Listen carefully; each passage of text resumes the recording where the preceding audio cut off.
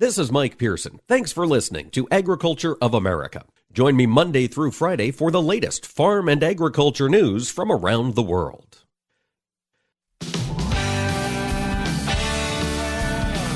Informing America's farmers and ranchers. This is AOA, produced by the American Ag Radio Network. Now, here's your host, Mike Pearson.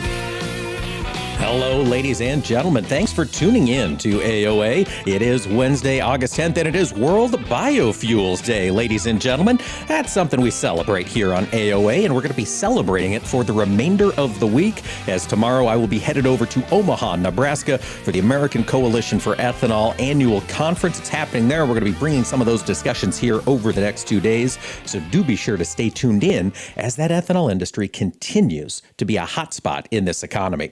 On today's show, we are going to be talking markets with Brian Splitt of agmarket.net here in just a moment. Then we're going to check in with Sarah McKay. She's the Director of Market Development, the National Corn Growers Association, and she's been working with the U.S. Meat Export Federation, helping to get some of that U.S. corn off our shores in the belly of pork and beef animals.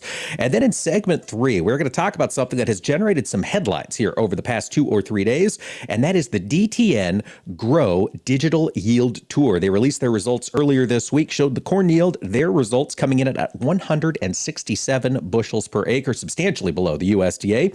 Talk about the details with that. And then at the end of the show, we're going to talk with Chris Swift of Swift Trading Company about the moves that are happening here in the cattle market. But now we're going to throw it over to Brian Splitt. He joins us today. Brian, thanks for taking the time to talk with us. Mike, it is great to be here. Let's talk first and foremost, I think, Brian, about the outside economy. We did have some inflation data get dropped on the overall market this morning. What came out from Uncle Sam today? So July CPI was 8.5% versus 9.1 in June. And with that, the U.S. dollar is lower. Stocks are surging on that. And we've got the grain markets higher, wheat's higher, soybeans higher, firm on U.S. cash, and we've got a drier 10-day forecast for the U.S. Midwest and the Northwest Corn Belt really towards the end of the month through August 25th. So, the CPI data doesn't show that the inflation is running rampant. It's cooling off a little bit, but it's still at levels that are going to hurt. And so we didn't see anything on the CPI data to have the market sell off. So that's what we're looking at there. All right, Brian, let's turn our focus over here to the soybean market. We have seen front month beans on fire for the past, month, 6 weeks, it seems like. Is that an indication that perhaps the carryout that we might get from USDA for 22 is continuing to shrink here in the soybean market? Yeah, it seems like there's a squeeze going on. You've got the August contract, which is technically the front month, but it's in delivery, right? So that contract will be expiring on Friday at noon. And we had gapped into new contract highs. We had actually, that contract made a high on February 24th, which was the night of the invasion in Ukraine. And so here we are in delivery, and we jumped over that high. So if old crop is leading things, the next contract in line would be September. September's up 26. That's with November up 16. So we keep seeing the September-November spread get more inverted, and that's approaching a dollar inverse right now. So it's telling us something. Either it's telling us that the old crop carryout is tighter than we think, or the producers that may have old crop beans aren't very comfortable with their new crop potential.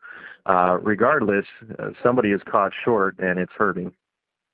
Yeah, it is hurting a lot if they are caught short here from 8 weeks ago. Brian, thinking ahead to Friday, we are going to get the next update from the USDA and their World Agricultural Supply and Demand estimates. On the soybean front, are you anticipating any big changes to the balance sheet? Well, we do think that we should see the yields come down a little bit.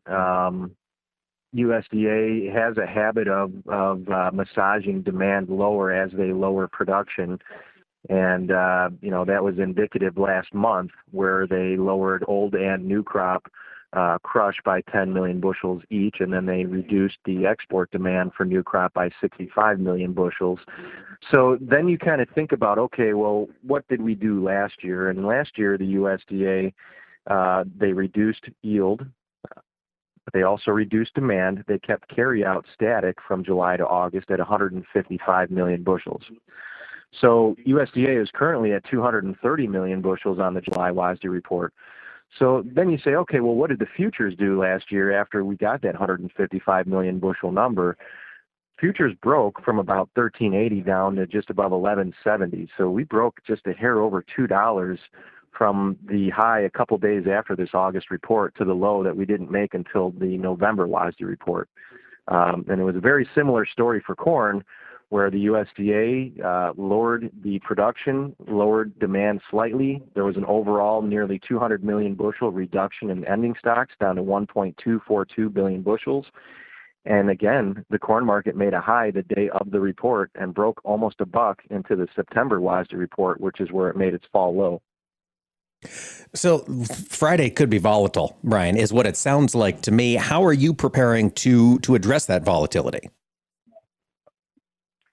Well, right now, I think one of the things that we're going to be looking at here in an effort to continue to market or protect levels as we see some strength here in the short term is to put some wish orders in, and that might depend on how the individual producer does their business, but that might mean looking for cash market orders to be running at the elevator. That might mean having wish orders in the futures account to sell futures at certain levels that we feel important on the chart. Or that may simply mean, hey, let's see if we can price some put options or sell some calls on some strength. But we are anticipating that we may go higher into the report and on the report and potentially make a high either on Friday or coming out of the weekend. Brian, on the corn side, yield expectations seem to be shifting out there in the countryside. What does Ag Market think is going to come in the print on Friday? Well, the yield number that we're looking for right now on the report is going to be a 176 and some change. We're not looking for the market to drop substantially. And USDA, typically that would not be their behavior. But again, when you think about last year, the USDA did drop yield a full 5 bushels per acre from 179.5 down to, I think it was a 174.6, a rather substantial drop in the production. And we ended up making a major peak on that report. So again, I would just caution the listeners to not necessarily take a bullish report and expect a bullish reaction in the long term. We might see a bullish reaction for a half hour or an hour, but that doesn't mean that we're going to continue to go higher from there. That's a great point, Brian. We are playing the expectations game, and those expectations can be shifting awfully quickly. Folks, we've been talking to Brian Splitt of agmarket.net. Always fantastic insights here on the markets as they continue to change. Brian, I appreciate you taking the time to join us today. Yeah, you bet, Mike. Have a great one. And folks, stick around. We're going to talk with Sarah McKay, the director of the market development team over at the National Corn Growers Association, when AOA returns.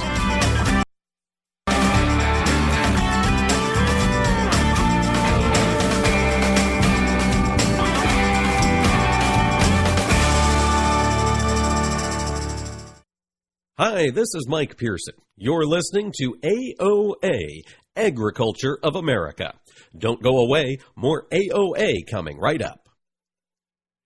On the first Wednesday of every month, the National Corn Growers brings us the monthly grind here on AOA, looking into aspects of corn demand. In August, we talked about the partnership between corn and cattle with Kate Maher of the National Cattlemen's Beef Association. We are really fortunate to have a great partnership with the National Corn Growers Association. We work together to bring a lot of information to producers, latest technology information to make all of us better and keep that demand, keep that product flowing to meet that demand that's around the globe. You know, we export a lot of corn through beef. That's really important. We are fortunate, again, to partner with NCGA on a series that we've been doing on Cattleman to Cattleman.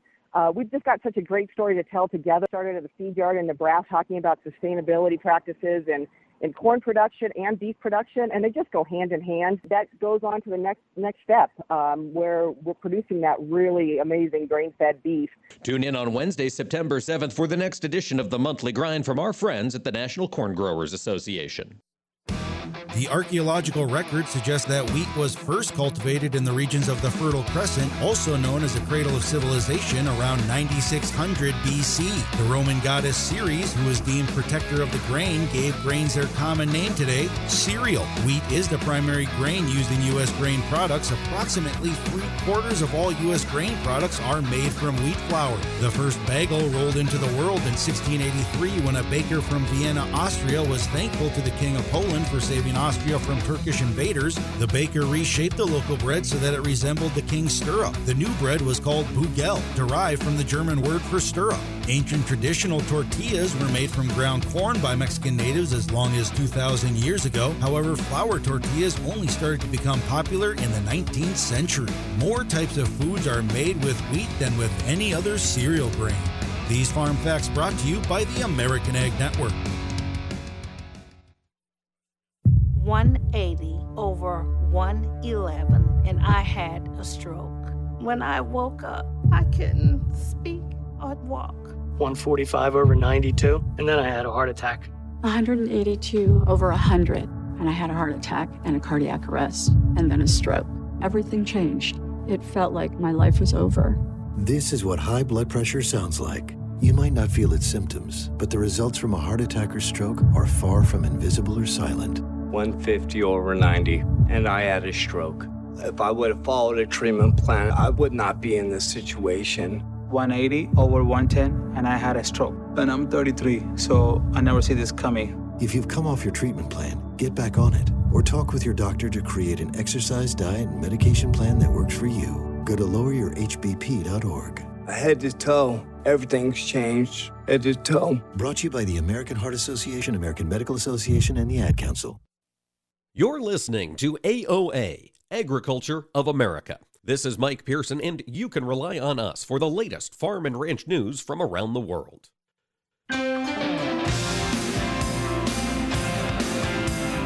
Keeping America's farmers and ranchers informed on AOA. Now back to Mike Pearson. Welcome back to AOA, ladies and gentlemen.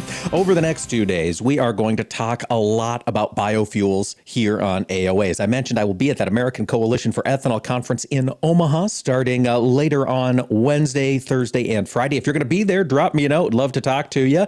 And it's exciting to see the growth that's happening in that ethanol space. But of course, when we think about the demand for corn, it's far more than just biofuels. And one of the most stalwart demand drivers for corn continues to be the livestock industry. And in particular, it's selling that livestock to folks around the world. That's one way we can export a lot of grain. One person who keeps up to speed on how these two industries are linked together is Sarah McKay. She is the Director for Market Development over at the National Corn Growers Association. And Sarah, I understand you're on location learning about meat and pork being shipped overseas.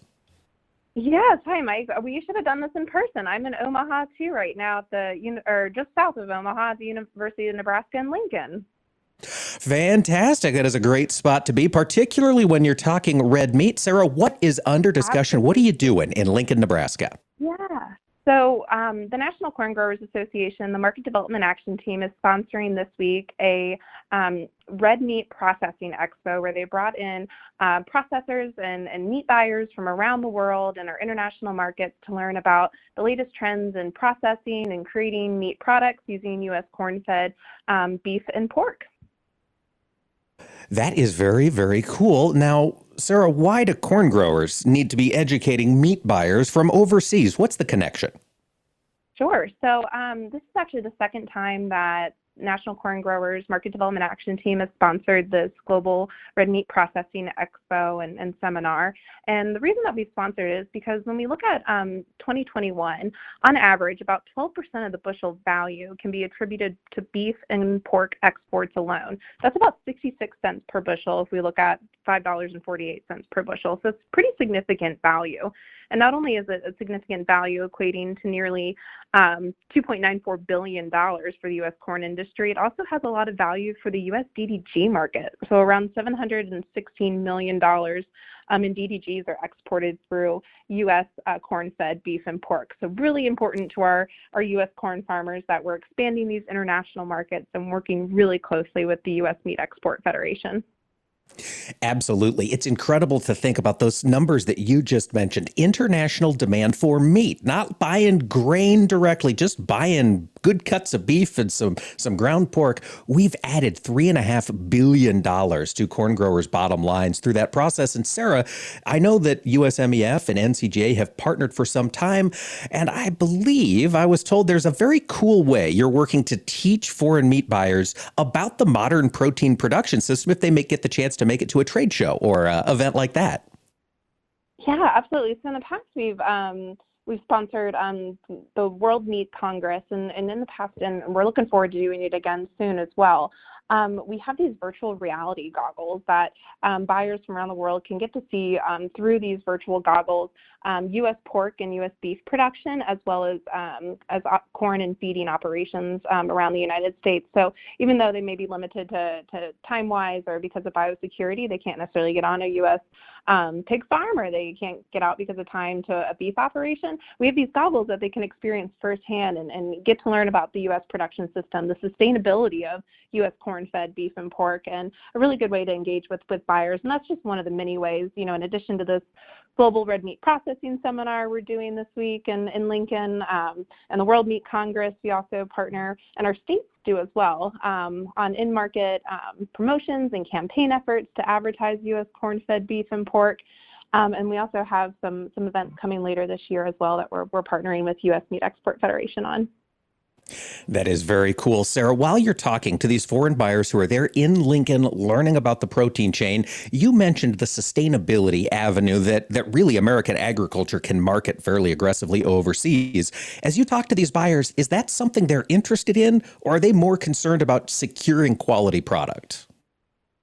So a lot of it is around quality product, taste, texture, that experience that U.S. corn-fed beef and pork provides because of our really great marbling provided from U.S. corn, whether it's the texture and just the overall quality and eating experience. But we are hearing more and more questions around the sustainability, just like U.S. consumers around the world are interested in where their food comes from and understanding the production processes. And two, when they have a decision between a U.S. corn-fed, beef product versus something fed by Australia or Canada with barley or wheat or otherwise, they're really curious, about the sustainability of those feed inputs. So that's something that we're working on, and we're actually going to bring it all together in September. We're going to be doing an RFD TV episode with Meat Export Federation and National Cattlemen down at the Port of New Orleans, talking all about the sustainability of corn and beef, and then even taking that to the next level to even economic sustainability and feeding the world through international marketing of these corn-fed beef products.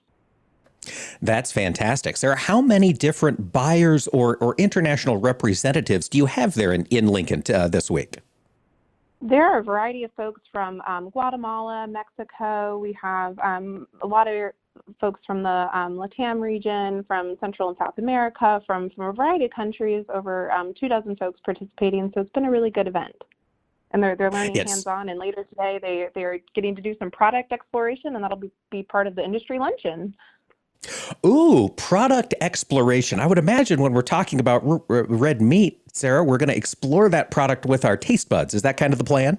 Absolutely. That is the plan, and learning how to use a variety of different spices and processing techniques to make really interesting and exciting food products. That is so cool. And that is probably the best way to market agricultural goods, is to get them in somebody's mouth and, hey, try the difference, taste the texture, and, that can move a lot of products. Sarah, I don't know if you've got this data handy, but I'm curious, as you look out at the demand for corn-fed beef and pork, as it's going out there around the world, is it broken down? I guess I should ask, how much can we attribute to the value of animals when we take a look at exports? Is that something that's under discussion there in Lincoln? Yeah, so there is a lot of really great data on the value to pork and beef producers on exporting corn. It really varies, but a significant amount of U.S. Beef and value per head can be attributed to corn or to exports of beef, as well as on the pork side. But for corn growers specifically, it's about 66 cents per bushel of corn can be attributed to beef and pork exports in 2021, at least is the latest data. That is pretty incredible. 66 cents. And yeah, that was based on $5.48 a bushel. And those values are a little higher this year. Sarah, these higher prices, of course, they're percolating around the world. When you're talking to these international buyers, they're in Lincoln. Are they commenting on the higher prices throughout the economy as well? Is this something that truly the whole world is taking a look at? Definitely something that's on their radar, but that's really why we have to focus on the value of corn-fed beef and pork, the taste and the eating experience that's provided, as well as, in talking with some of the buyers just yesterday, they said that they continue to remain really optimistic as they try to take advantage of latest trends and restaurants and food delivery and e-commerce internationally, and trying to meet that growing demand, as well as, one of the values that they were saying, for example, over Brazil is, they are much more relying on U.S. Pork and beef exports because of animal disease and things like that, and we have really good precautions in food safety, and so that's one of the reasons that also, in addition to taste and quality, that really sets U.S. corn-fed beef and pork apart. It does. It is a great story to sell. It's a great flavor to back up that story. It's a win-win, Sarah. Love to see corn growers help and sell more of that product overseas. But before we let you go, you are, of course, the Director of Market Development. Let's take the livestock hat off, put on the other hat. Sarah, what else do you have coming this year from the Market Development A-team you're excited about? Yeah, so we've done a lot of work. We have a fourth Consider Corn Challenge coming up. That's in our new uses, things like corn-based plastics, chemicals that can be made instead of petroleum. We also have a lot of work going on in the sustainable aviation fuel space. What's the role that U.S. corn producers and U.S. agriculture can play as a whole? We'll be participating in some Sustainable Aviation Fuel Summits coming up here in September, as well as attending and discussing some work that we're doing around a national incentive for bio-based materials at some upcoming conferences, as well as, really just trying to continue the promotion of corn and these bio-based solutions, whether it's the plastic straws and getting those to a corn-based straw, or the carbon fiber shell of your car. How can we get manufacturers to use sustainable plant-based materials for those processes? Fantastic. Love to see new uses for corn coming out. Sarah McKay, Director of Market Development at the National Corn Growers Association. Thanks so much for joining us today. Thank you. And folks, stick around. We're going to talk with Greg Horstmeier, Editor-in-Chief at DTN, when we return, about their recently released Digital Yield Tour, done in partnership with Grow Intelligence, and the numbers they came up with. Stick around for more AOA.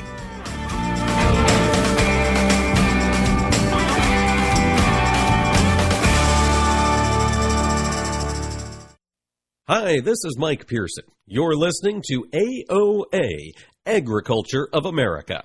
Don't go away, more AOA coming right up. Join us every Tuesday for Around the Table, brought to you by CHS, where we take a close look at the benefits of cooperative ownership. Each week, we'll host a new guest and discuss how you can get the most from working with your local cooperative. And we'll learn why farmers and ranchers just like you choose cooperatives to help them persevere and prosper. Tune in each Tuesday or visit cooperativeownership.com to learn more. Young farmers don't listen to the radio, right? Wrong. In a recent survey, 74% of young producers said they get their most important agricultural information from their trusted farm radio station. Surprised? Don't be. If you think about it, it makes perfect sense. Radio is the perfect companion because it goes with you everywhere. Whether you're in the shop, on the combine, or in the truck, farm radio is right there with you.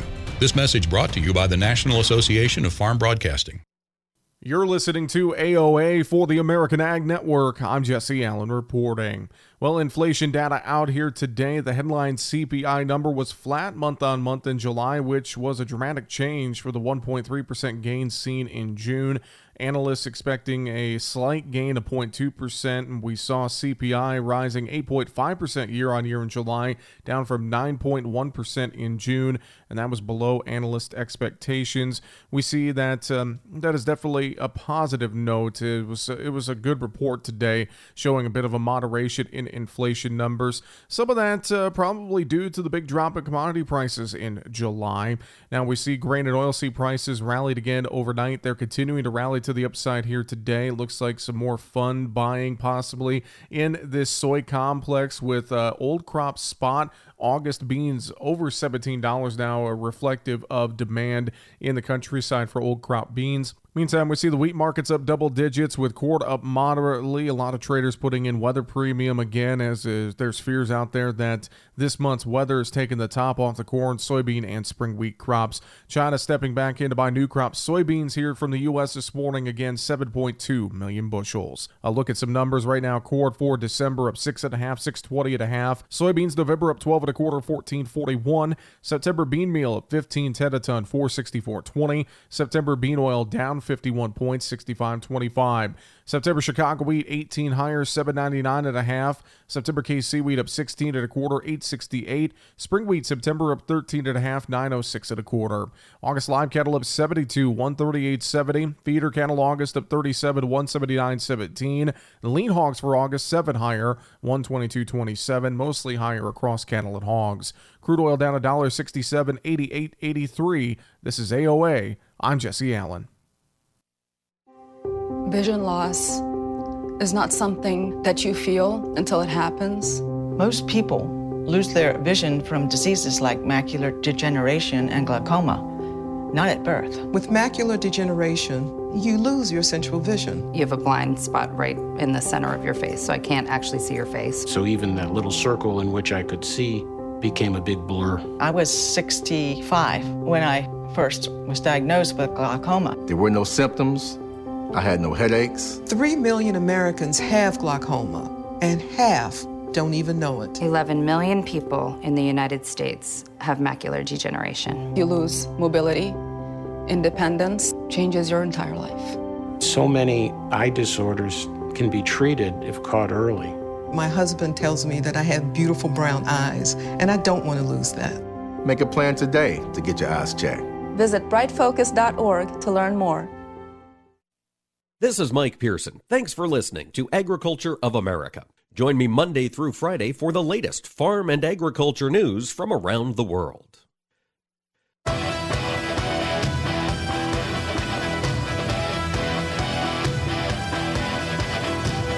Keeping America's farmers and ranchers informed on AOA. Now back to Mike Pearson. Welcome back, ladies and gentlemen. AOA marches on here on this Wednesday. Next up, we are looking ahead to harvest. We're getting geared up for harvest expectations. And earlier this week, DTN and Grow Intelligence released their 5th annual Digital Yield Tour, taking a look at the corn and soybean crops with the assistance of satellite data.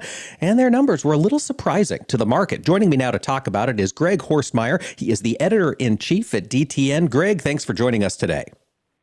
Thank you, Mike. Great to be here. Let's start with the Digital Yield Tour. Greg, I mentioned this is the 5th year it has happened, and bring us up to speed. What made DTN look to partner with Grow Intelligence and bring satellites into this research? That's a great question. You know, we constantly try to find ways to bring new information or new ways to bring information to farmers. I mean, you know, DTN back in its beginning was delivering through FM signal and then satellites to try to get information to farmers. We've always been about pushing the envelope and bringing new ways to get things. So we've participated in the physical crop tours for many, many years, for decades. We continue to participate in some of them. But the whole idea about bringing the digital view to growers was something that we wanted to do for a while. So in 2018, we began to work with Grow and take a look at their their models and the way they did things. And obviously we wanted to be, working with somebody that was pretty accurate. And so this has been it's amazing that it's been 5 years, but it's been a great partnership with them. And this year is no exception. No exception indeed. Greg, before we get to this year's yield data, let's talk about what data GROW uses and DTN uses to compile their reports. What sort of information are they looking at? Sure. Well, the heart of their data is satellite information, as you said at the outside, the NDVI information that basically measures plant reflectivity. And so how healthy is that crop out there? How green is it? That's really the core of what GROW does, and others that are using satellite data to do that. They then layer in weather information. So full disclosure, they use DTN's historical weather data as part of their calculations, and a lot of soil moisture information and other growing conditions, and then look historically at what those kind of conditions meant to a crop, and then the models that they build, these artificial intelligence models that what everybody calls machine learning, then calculate all of those data points and say, so given where we are today, what should corn yield look like when the combines finally roll? Well, let's get to it, Greg. What does the yield model show for both corn and soybean yields here as we head into fall? Sure. So Monday we announced the national numbers, and GROW's yield there was 167.2 bushels average per acre. Their soybean yield was estimated at 48.9, so just under 49 bushels per acre. That balances against USDA's numbers in July were 177 and 51.5. So GROW is a little under on soybeans, not quite 3 bushels, significantly under USDA's 177 by almost 10 bushels for their July numbers. And there's some reasons behind why they think their numbers are a little bit low right now. Let's talk about some of those reasons, because that is much lower than USDA had, as you mentioned, brought out to the table from the WASDE report there in July. It's lower than what a lot of traders are estimating we'd see here on Friday's report. What factors were GROW considering as reasons why this year could be so variable? Yeah, variable is actually the key word. That's the word, is one of the issues that's out there across the country. And if you've traveled at all across the Corn Belt, that variability is the key. Even within regions, variability has been key because rainfall has been spotty. Obviously, a lot less rainfall in the western part of the country than in the eastern part. We continue to sort of suffer that have and have not system there. But also the variability within each state and within a region itself. And one of the things that we've learned over time is that a variable year usually depresses crop yield. So I think in everybody's thinking that we're probably, maybe going to be below trend line right now with yields. One of the factors that's really affecting GROW's numbers right now, and they were very upfront of that, and if you read Katie Dellinger's story from Monday, on our website, we're very explicit about that. The late planting date that happened this year was so much of the country being delayed, either because they were too dry or too wet, does throw the models a little bit of a curve. I mean, the phrase is machine learning, and what I often say is the machines have to learn. They have to see different things and then find out what the end result is and constantly update themselves. And so right now, what GROW's told us is their models and the satellite imagery is looking at a much younger crop than what it would normally be this time of year because planting was delayed so much. What that means is that they're looking at the health of the crop right now, which in a lot of the part of the country is not looking very good because of dry weather. And the models say if that continues, this would be a very low yielding crop. Now, even since the data that we put together on Monday, there's been some rain across different parts of the country. And actually, even Monday's data that we used, there were a lot of rain that hit a big part of the country over the weekend previous to Monday. And those data points weren't being picked up yet. Either the birds hadn't flown over and taken new reflectivity imagery, or the plants really even hadn't had time to soak some of that rain up to be able to show that they were healthier than when that last data comes through. So, we're always working a little bit in arrears in this world by either a half a day to a day. And so, again, Grow's story is, and we believe that, is that this is probably a little low. If things continue to improve, we should probably see yields a little higher than that. But if things turned off bad, this is where we could be. Well, and I think that's an interesting point you make. The models show they weren't catching that data, that the rain that came down on Monday, but these yield models are updating almost in real time, aren't they, Greg? They are, yeah. They're constantly updating, and then what Grow is doing for us is we picked a period of time in the morning in which we call into them, and that's when we sort of make the mark, and that's the yield that we're going to go with at that time. So the state numbers are continuing to be from that day. So yesterday we had Illinois, Indiana, and Ohio's information in there. So those numbers were probably a little different than what they were on Monday. Indeed. And, you mentioned Illinois and Ohio you released yesterday. Taking a look at the Eastern Corn Belt, Greg, does the data back up the fact that this crop looks like it's faring better east of the Mississippi? Absolutely, yeah. What we've seen from weather, and what we've heard in general is that the Eastern Corn Belt is in better condition than the western part of the country, and certainly Grow's data is beginning to show that out. Illinois and Indiana numbers and Ohio numbers too were right on with average, maybe just a little below average, but right around average for a 5-year of USDA numbers. And so we continue to think that crop's in pretty good shape, and we continue to hear from farmers that it is. It's the western part of the country that's tougher, and we'll begin to hear those numbers some today and then through the rest of the week. So those areas of the country will have a little bit of a sadder story to tell, I'm afraid.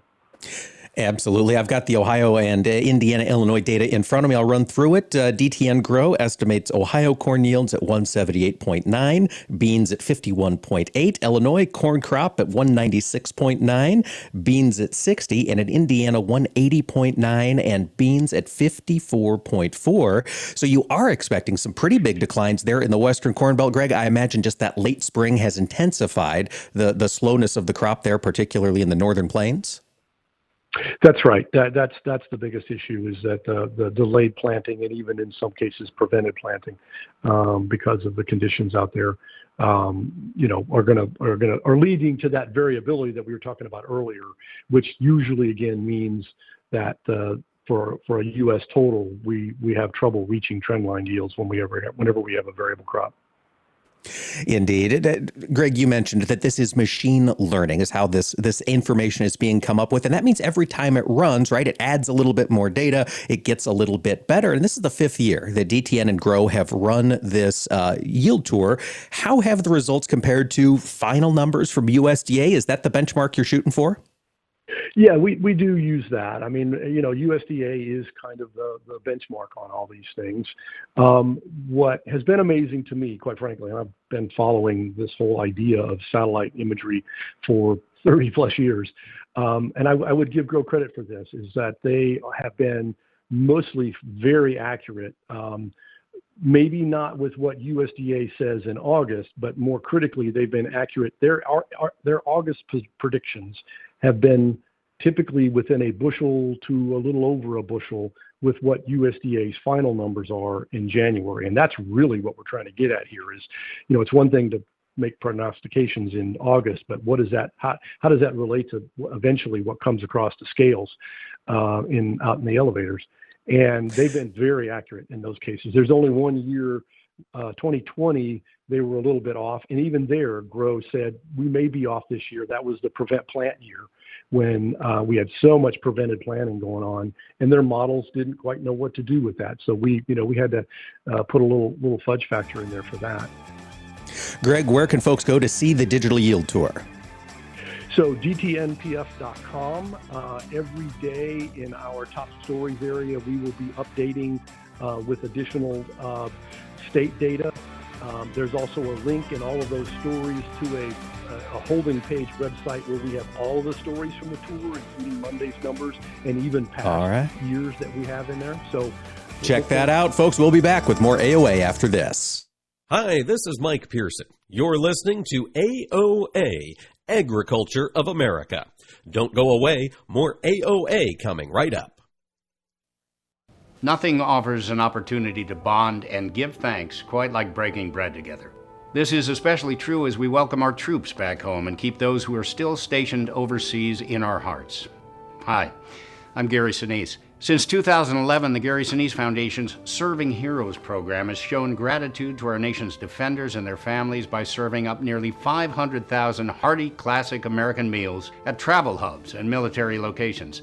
And now, together with our friends at Bob Evans Farms and their Our Farm Salutes program, we will help to provide even more meals nationwide, offering our defenders a taste of home and a feeling of togetherness around the table.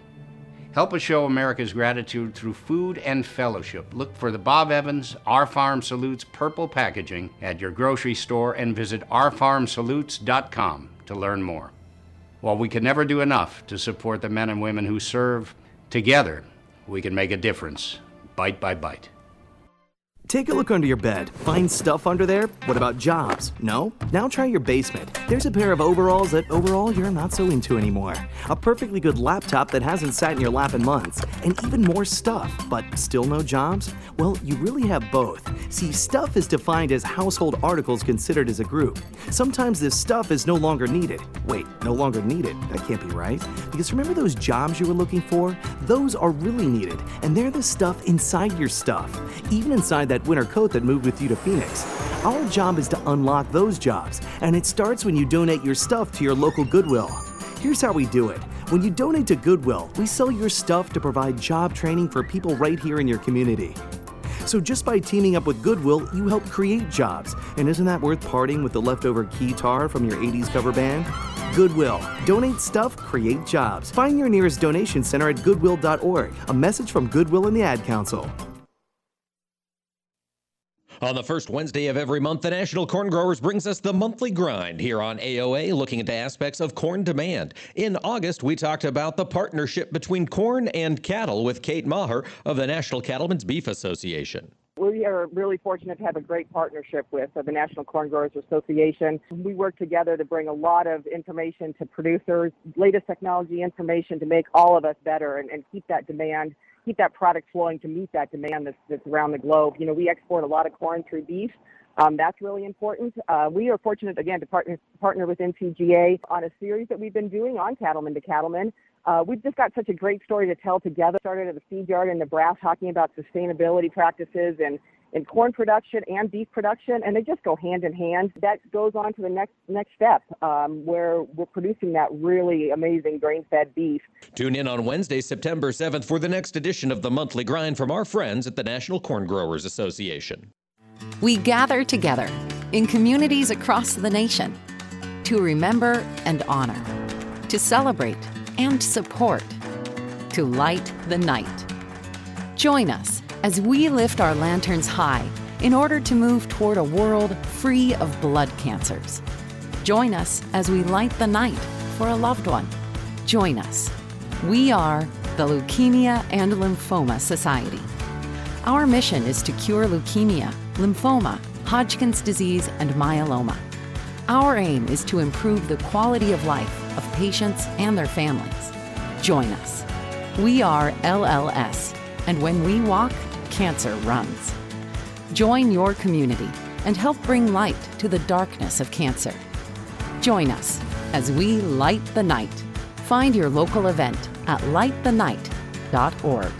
That's lightthenight.org. Are you looking to improve crop nutrition and soil health?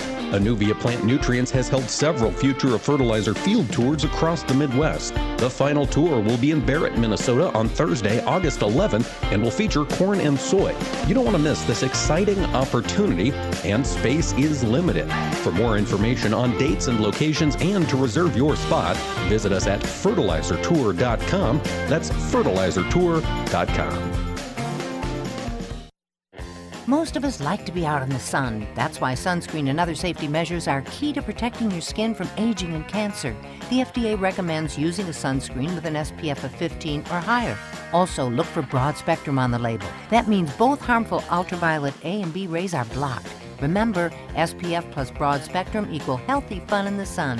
Visit www.fda.gov/sunscreen for more information. A message from the U.S. Food and Drug Administration. You're listening to AOA, Agriculture of America. This is Mike Pearson, and you can rely on us for the latest farm and ranch news from around the world.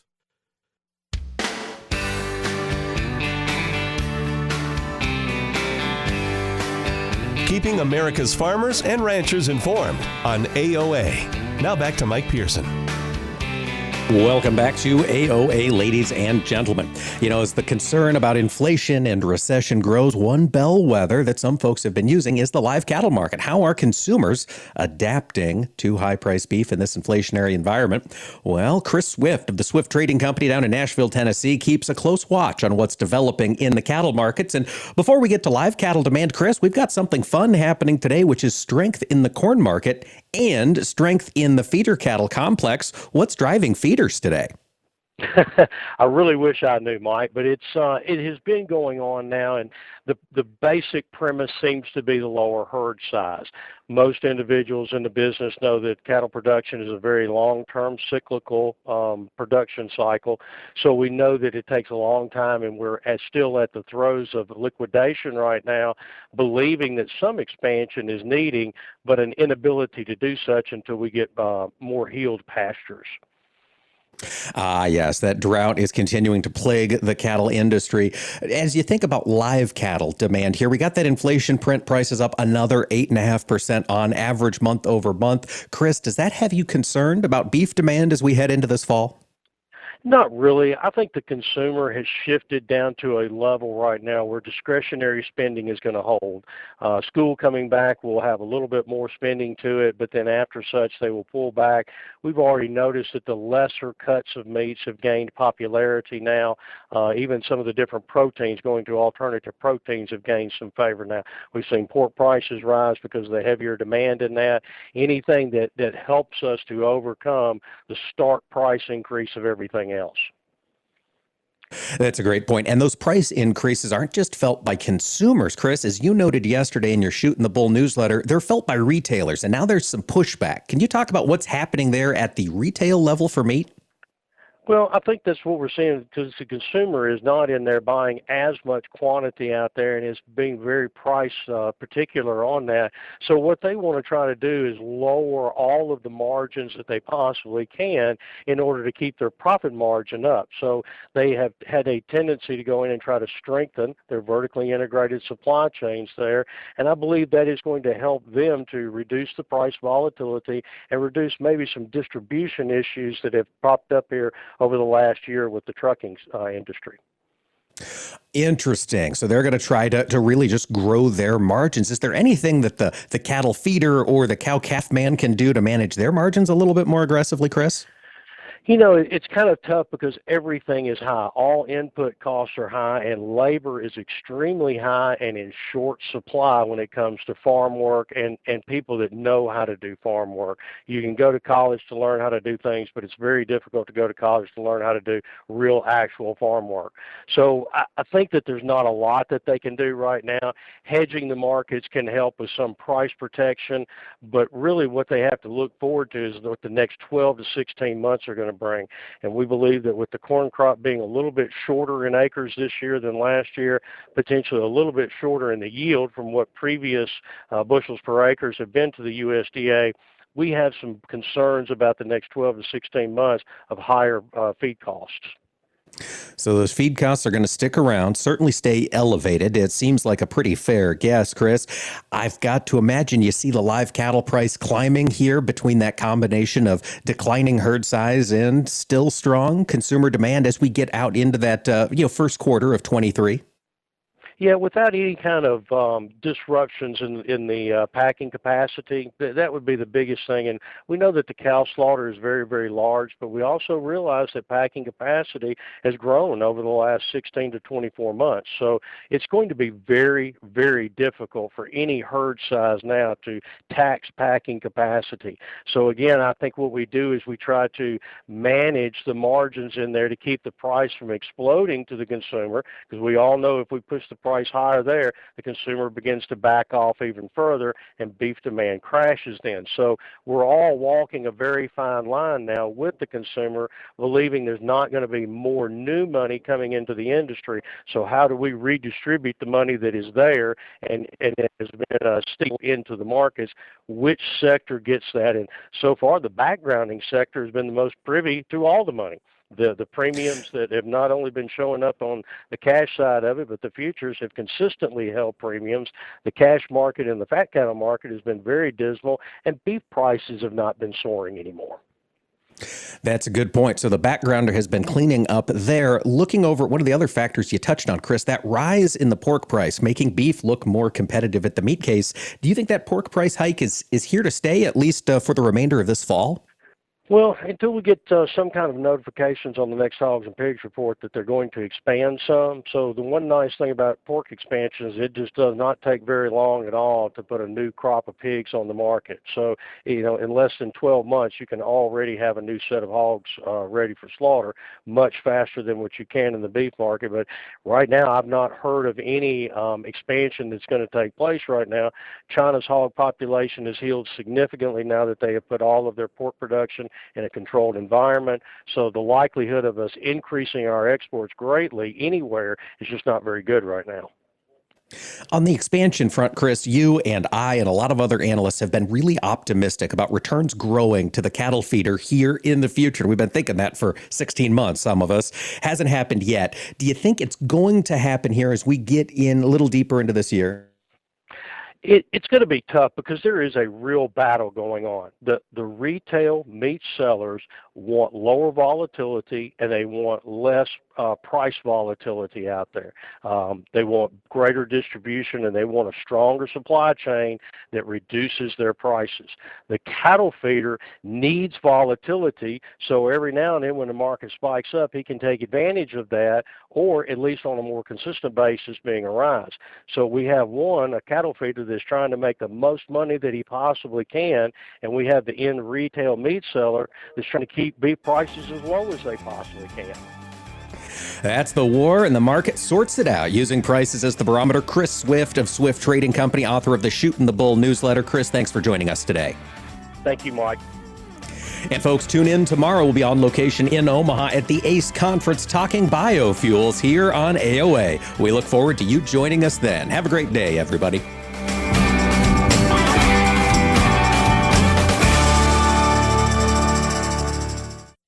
This is Mike Pearson. Thanks for listening to Agriculture of America. Join me Monday through Friday for the latest farm and agriculture news from around the world. It's been said that when someone you love has Parkinson's, you have Parkinson's. The Parkinson's Foundation knows that the disease doesn't just affect the diagnosed. It affects everyone who supports and helps care for them. If you or someone you know is living with Parkinson's, a neurological disease that affects movement, we understand that it can be difficult to know where to find help. If you have questions, the Parkinson's Foundation has answers. Answers for everyone in the fight. We can help you understand the disease, help you find expert care and local support, give you tips for living a better life, and share the latest research. Find your answers and join us in the fight against Parkinson's. To learn more, please go to parkinson.org or call 1-800-473-4636. That's 1-800-473-4636. The Parkinson's Foundation. Better lives together.